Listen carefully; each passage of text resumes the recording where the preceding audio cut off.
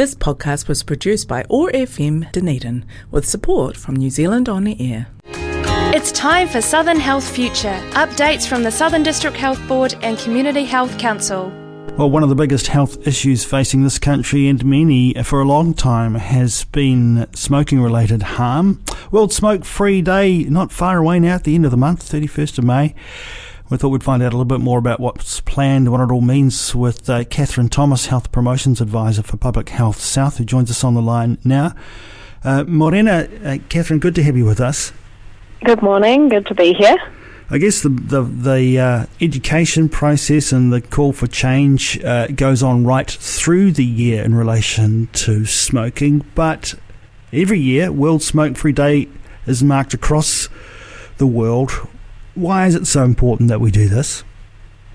It's a good way to raise awareness of the smoke-free kaupapa that's going on.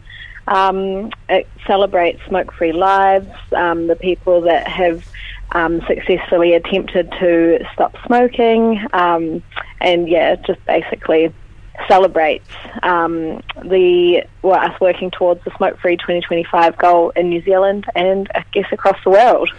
So let's talk about what happens in this region and in the region that you work within. What's planned for World Smokefree Day?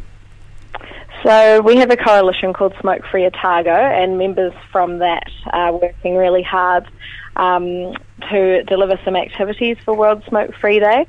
So in Queenstown and Dunedin, we've got children from local schools in Queenstown and Dunedin drawing some pictures about what smoke-free environments and beaches mean to them. And so that work, we will hopefully be able to advocate for smoke-free beaches and lakefronts to our local councils. We also have a cigarette butt clean-up with our Sees Our Future planned as well. And all sort of environmental focused actions this year. Interesting, isn't it, that obviously I think we'd have to be hiding under a rock if you didn't understand the implications for a smoker or the potential implications for a smoker from smoking. But World Smoke-Free Day also gives us an opportunity to look at some of the other impacts. And you mentioned young people, you mentioned kids, you mentioned the potential exposure to secondhand smoke in public places, and also the pollution of the environment. It's a big issue. It is. And one of the, I'm not sure if you're aware of it, but the Smokefree 2025 action plan has come out from central government, and they've got some bold proposals in there about how we can reach this Smokefree 2025 goal. And one of them is, well, a lot of them, I guess, are to do with environmental reasons, but one of the big ones is removing filters from cigarettes.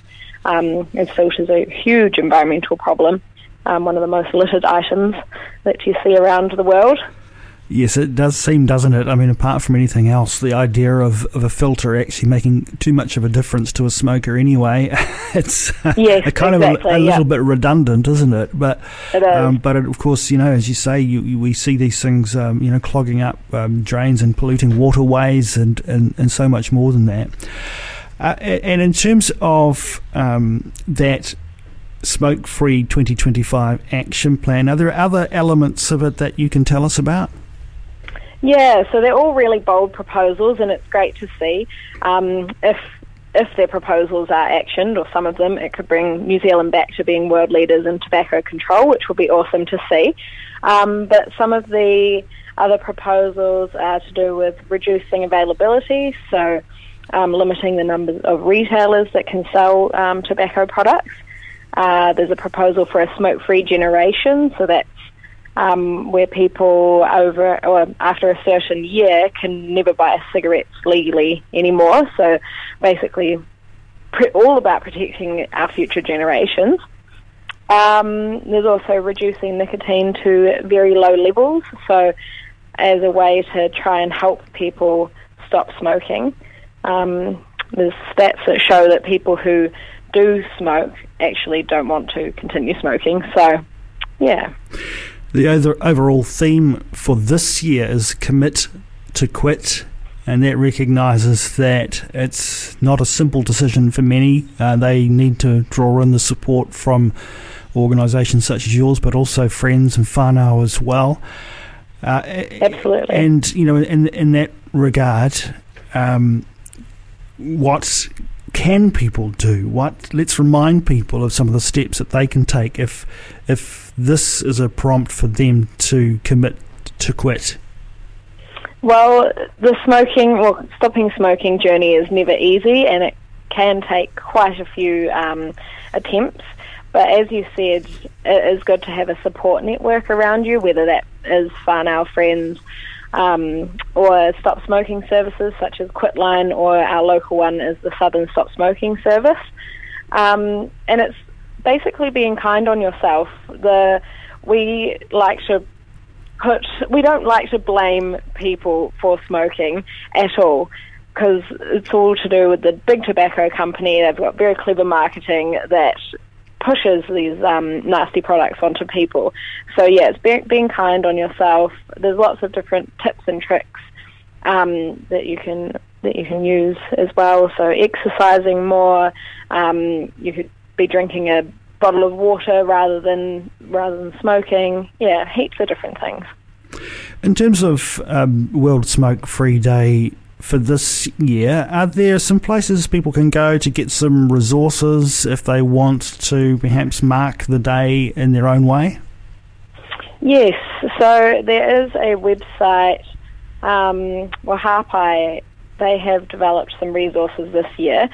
So I think the Harpai website would be the best one to go onto, or there is the Tobacco Control website, which is www.tobaccocontrol.nz.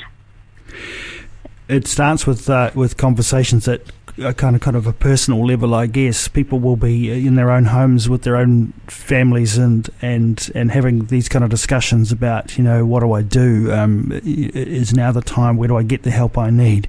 For someone who right now needs to make that first step, what is the best thing to do? I would recommend calling the Southern Stop Smoking Service. So their number is 0800 925 242, and they've got trained coaches. It can be a one-on-one session, or you can do a group session, whatever you prefer, but they're great to talk to and can provide free nicotine replacement therapy. All their services are free, so it's amazing. World Smoke-Free Day, also known as World No Tobacco Day, celebrated annually around the world on the 31st of May. But I suppose, Catherine, every day is potentially World Smoke-Free Day, and every day there's a chance for someone to make the right decision in their life. Absolutely, yep. We're always trying to support people to make the choice that's best for them and their whānau. It's been a great pleasure to talk with you, Catherine. Catherine Thomas, Health Promotions Advisor for Public Health South. We've been looking ahead to World Smoke-Free Day. Thanks for joining us. Thanks for having me. This podcast was produced by OAR FM Dunedin with support from New Zealand On the Air.